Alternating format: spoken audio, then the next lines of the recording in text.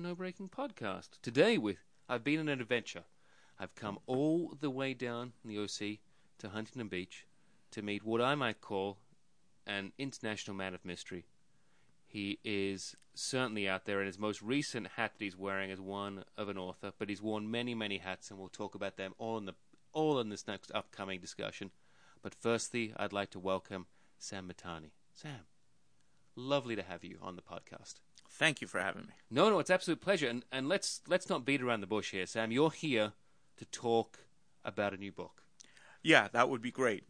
It was a lot of work, and it just went on sale 3 weeks ago on August 1st, and you can buy it at Amazon right now. Yeah. But Sam, you got to for someone to buy it, they need to know the name of the book. That's true. Yeah. What is the name of the book? The name is titled "The Prototype," and it's a novel. And what type of novel is it about? How has it come into you? How did you get about started writing this book? Let's see. Writing a novel has always been a goal of mine. Since I was in college, maybe even before that. But I really didn't get motivated to sit down and actually write one until a few years ago. Yep. And that was then when I realized there really weren't books for guys like us, guys who like cars, guys who likes the car culture, the younger guys like, I'm not very young anymore, but let's just say the younger guys. I wouldn't right? put you in a day over 22, Sam. Let's be honest about that. Thank you. And also with a dose of excitement and adventure. I didn't want to write a very stodgy, really kind of a slow, kind of a find yourself novel. I wanted to write something exciting, something that would capture, people like us. So yeah, there are movies and video games, that cater to people like us, but I couldn't really find a book. So I felt a need to write this novel, and because it was a novel, I felt it needed to be written. I thought I would be a good person to write it because I've always wanted to, write a novel, and it was a great experience. And so tell us, what's the book about? The book is it's an action thriller centered around a young automotive journalist. Surprise. Who would have thought that? Who would have thought that? I thought I should write about something I know a lot about, right? And who gets a mysterious invitation to a gala sports car introduction in the south of France. So when he gets there, he finds he's in the middle of a deadly conspiracy that involves the CIA and the Russian mob. And someone wants him dead, so there's the little intrigue there. And if I had to describe this book in a line, I would say Top Gear meets Jason Bourne. It's a suspenseful international action thriller with plenty of twists and turns and all that kind of stuff mixed in. So does that mean that in your 22 years at Road and Track as the international editor, you randomly woke up on a boat with no recollection of what had happened in the past, like Jason Bourne? No, that didn't really happen to me. But what are some of the experiences as an automotive journalist then that's sort of covered in the book then? Well, I do travel. I did travel a lot as a journalist. I've been to more than 45 countries, and I'm actually a million miler on 2 airlines. So that's not bad. So it's a lot of flying. It's a lot of flying. It's almost too much flying. I'd probably agree with that. Or at least our partners might say something about that being too much flying. Exactly. Which I did hear a lot about. But the travel part of it is reflected in this book. I've stayed in some of the nicest hotels in the world, because that's, how we are treated by, the manufacturers. Sometimes. People like you are treated like that, Sam. Nice people like you. People like me, I get nothing. Well, maybe that was the old days. I think things have changed these days. I might have got a pair of socks sometime from Siam, but that's about it. But then again, I've also experienced the other side of that, like spending 3 weeks in the Sahara Desert with nothing but a backpack and tent, and yes, I think someone shot at me while I was there. So in Africa. So that's one. I got stuck in the Malaysian jungle for nearly a week. We almost ran out of food during the rainy season. So I've seen both spectrums of the side. And I have to admit, I do enjoy both. You like being pampered. That's cool, right? But like you said, the adventure at the beginning, that kind of is really what makes life worthwhile. And I wanted to kind of inject that excitement into this book, and I think you will feel it if you do read it. Sure. Yeah. I will say for myself personally, I like the little bit of adventure before the pampering. I feel that's the best way to sort of coax it out of someone. Get the stress in first, quick, hard, and then you're like, oh, well, I've got something nice to look forward to afterwards. You appreciate it more. Exactly. That's for sure. That's for absolute sure. Yeah. Exactly. So with that, what are some of the other elements of the book then? Should we talk about? Well, if it's just about cars, I think it'd be a little dry, and so I needed to do a lot of research, and I did a lot of research on, of course, the CIA, the deep state, organized crime, especially from Russia and the former Eastern Bloc countries. I also did a lot of research on genome and DNA technology, just because it's fascinated me so much, and I found that there are really crazy technologies out there that can really change the course of humanity and nature. I mean, we're talking some really mind-boggling stuff, and I wanted to make sure I got that in there too, because it was one of my one of my interests. And I'll tell you, one of the oddest things is, while I was researching this, I was researching DNA, human genome, all this stuff. And while I was doing that, I coincidentally ran into an old friend who happened to have worked at the Human Genome Institute, and he started giving me all this ideas and research. It's also almost kismet. Yeah. And it put me on the right direction to put, what I needed he gave me exactly what I needed for this book, and I worked it in there, and it worked out just great, So, I think I was lucky, but I think it's fascinating. I think so. Anyone reading about this, reading the novel, I think we'll get educated on some of this other stuff, and it's just mind blowing. So hopefully they'll enjoy it. Yes. Yeah. So would you say that any of your experience as being the international editor at Road and Track, how was that played in for, like, for example, should we go? If we start back at the start of where you got into first the automotive industry, where did that come from? Or how did you get into that? How did you sort of dovetail into that? Into what, my gig at Road and Track and all that? Yeah, just how did it start off? It was pretty boring. It's not as interesting as what you would find in the novel. But I was a journalism major at university, and then I got an internship at Road and Track. And after my internship, they decided to hire me right on, and I went from there. So what was it then like? I mean, did you obviously like cars going into it? I mean, you grew up. Of course. I know obviously doing a little bit of. I try and do my research here before I come on board. So you obviously born in Japan. Yes. But you came here to the U.S. at a very young age. Very young age, 2 years old. Yes. So when was it that there was like the hook that got you into the cars and automotive? You know what? There's a couple. Number one is when your listeners and you are probably going to be too young to remember this, but there was a time when supercars were just the hit. Lamborghini Countach was probably the number one car back then. Look, I had one on my wall, a red one. Yeah, okay, black then you're not too young. All right, so you're kind of letting out your age now. I know. Right? I'm okay. 23. I'm so old. Exactly, it's unbelievable. Yeah. But and that and then the Ferrari Berlinetta Boxers and the Porsche 930 turbos, and those cars really got me hooked. And this was when I was probably still in elementary school or even younger. But those are the cars that all my friends loved them. Like you said, we had posters of them on our wall. And then as I grew up, I started trying to tinker with cars, and I found out I didn't like doing that. I'm not a get your hands dirty, greased monkey kind of guy. It's not many people know this about me, Sam, but that's also me too. I don't Really? like getting oil under my nail. And then I also live in Los Angeles. Who has time for a big garage in Yeah. Los Angeles? I mean, well, that's true too. There's Yeah, not much space. I grew up around LA area too, but it's not that I didn't like it. I found that I'm not good at it. Yeah. I mean, I couldn't. The screws always went in wrong. I was just horrible at it. But I still loved cars. I still loved driving them. So I said, hey, maybe I'll practice driving them, and I'll study up on the history of them and really get to know about cars.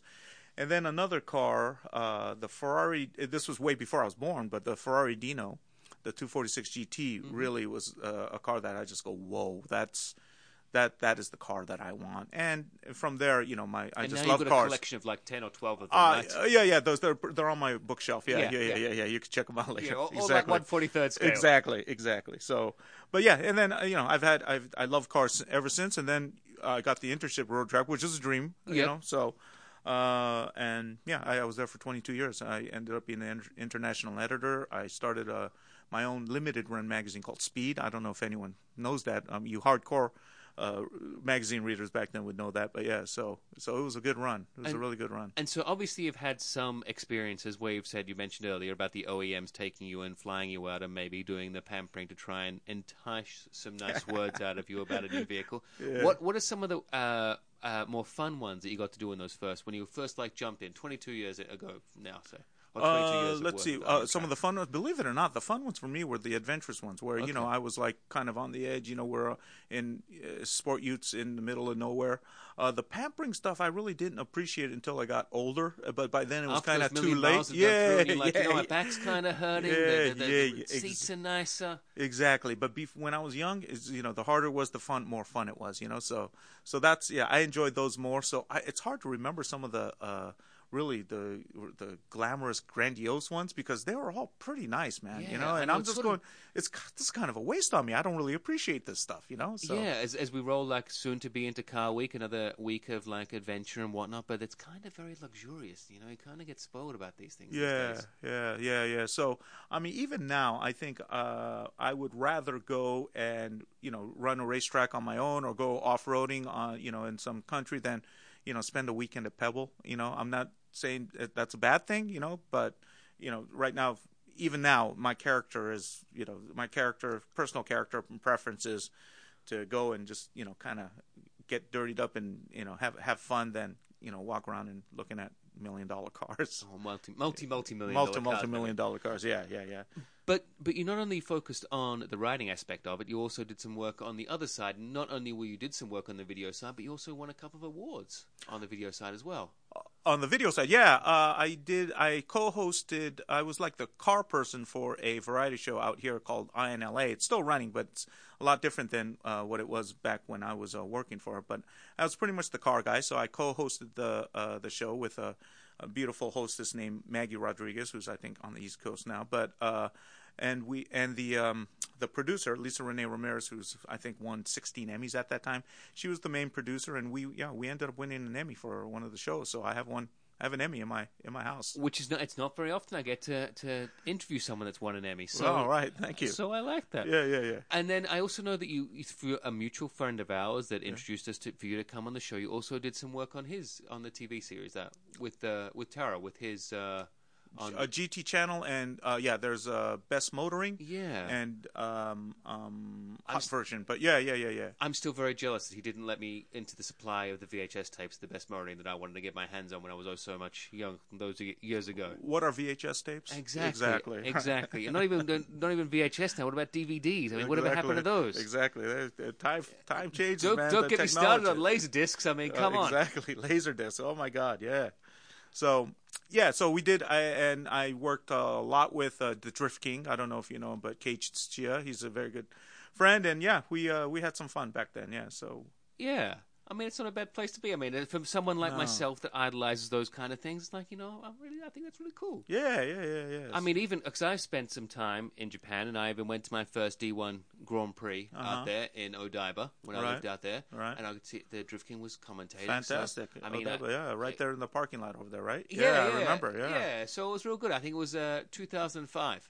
Well, you're going to be delighted to hear that there is a drifting scene in the novel, and I hopefully this isn't a real spoiler, but it's not like a competition, but it's part of a chase, and it was inspired by.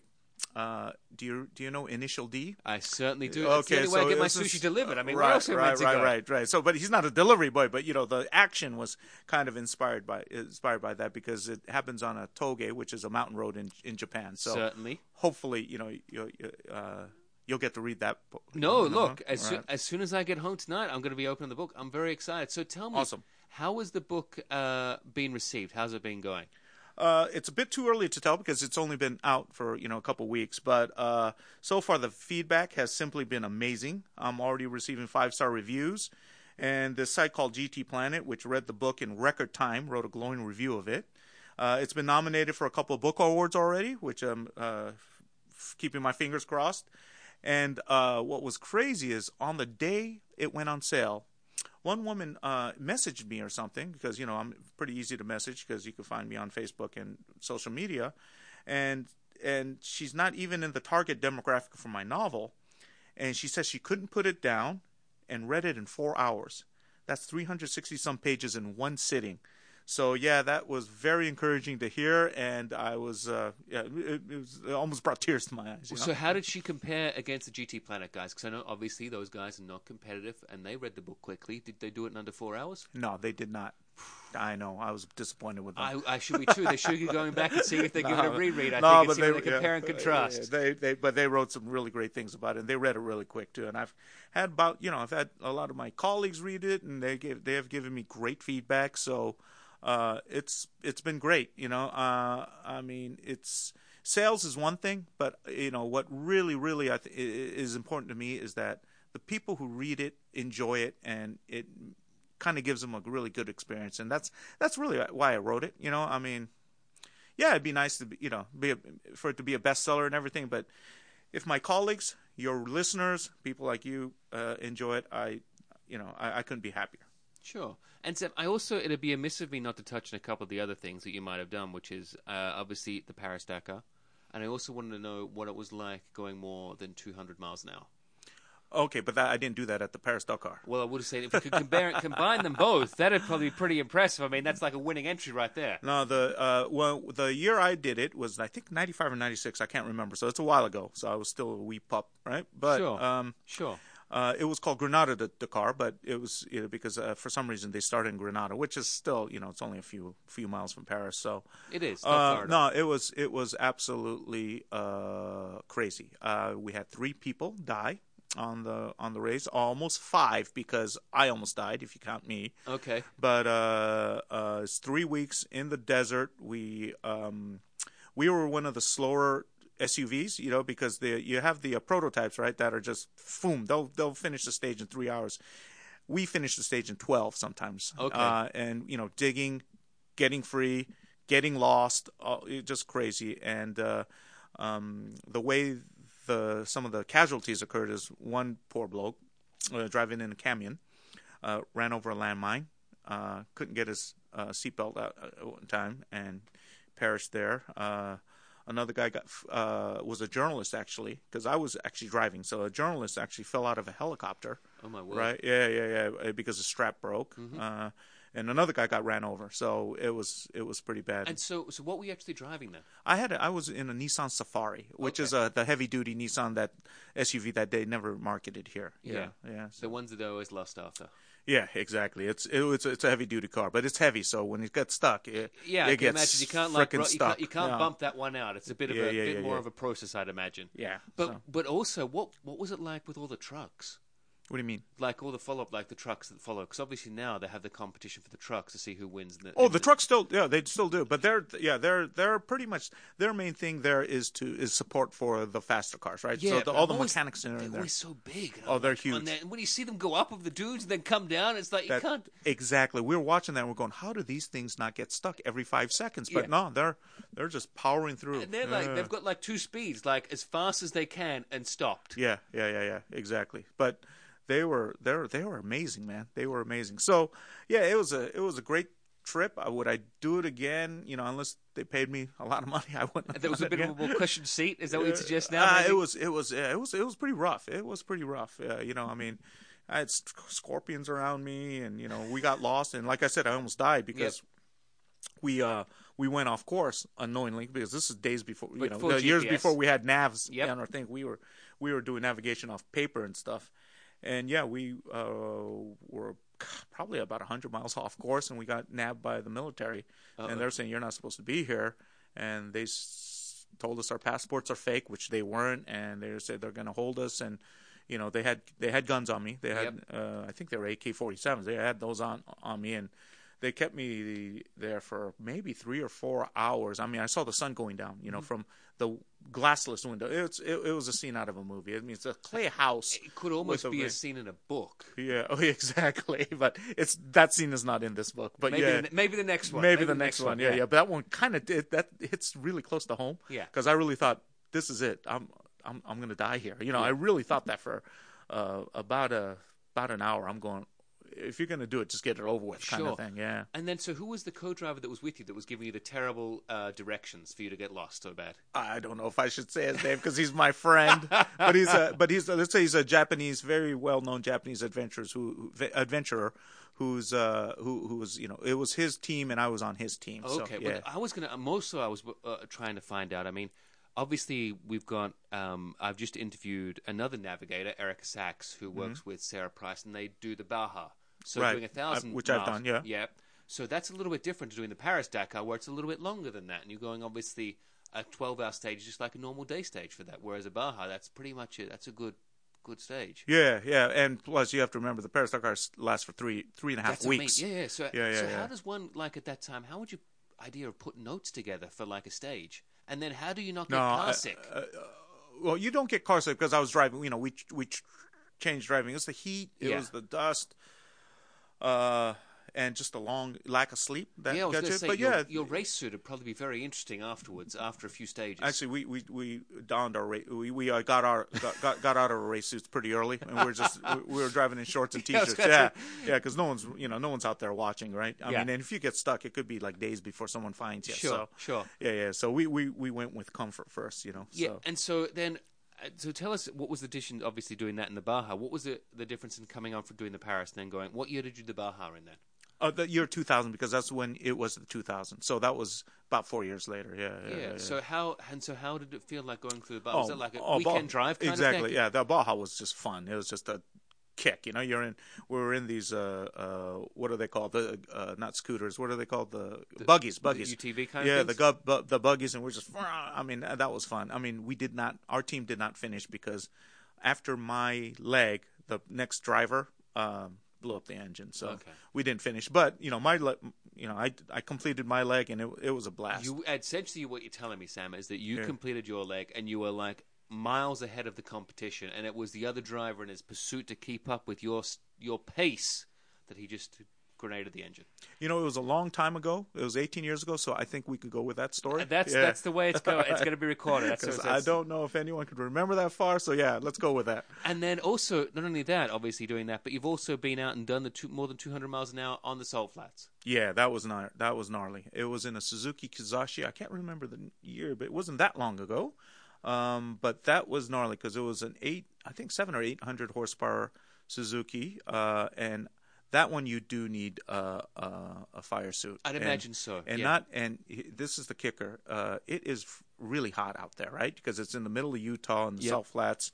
I mean, it is so bad that they tell you not to wear shorts, men and women, not to wear shorts because the sun, the rays reflect off the salt and burn you from underneath, and it could be pretty nasty.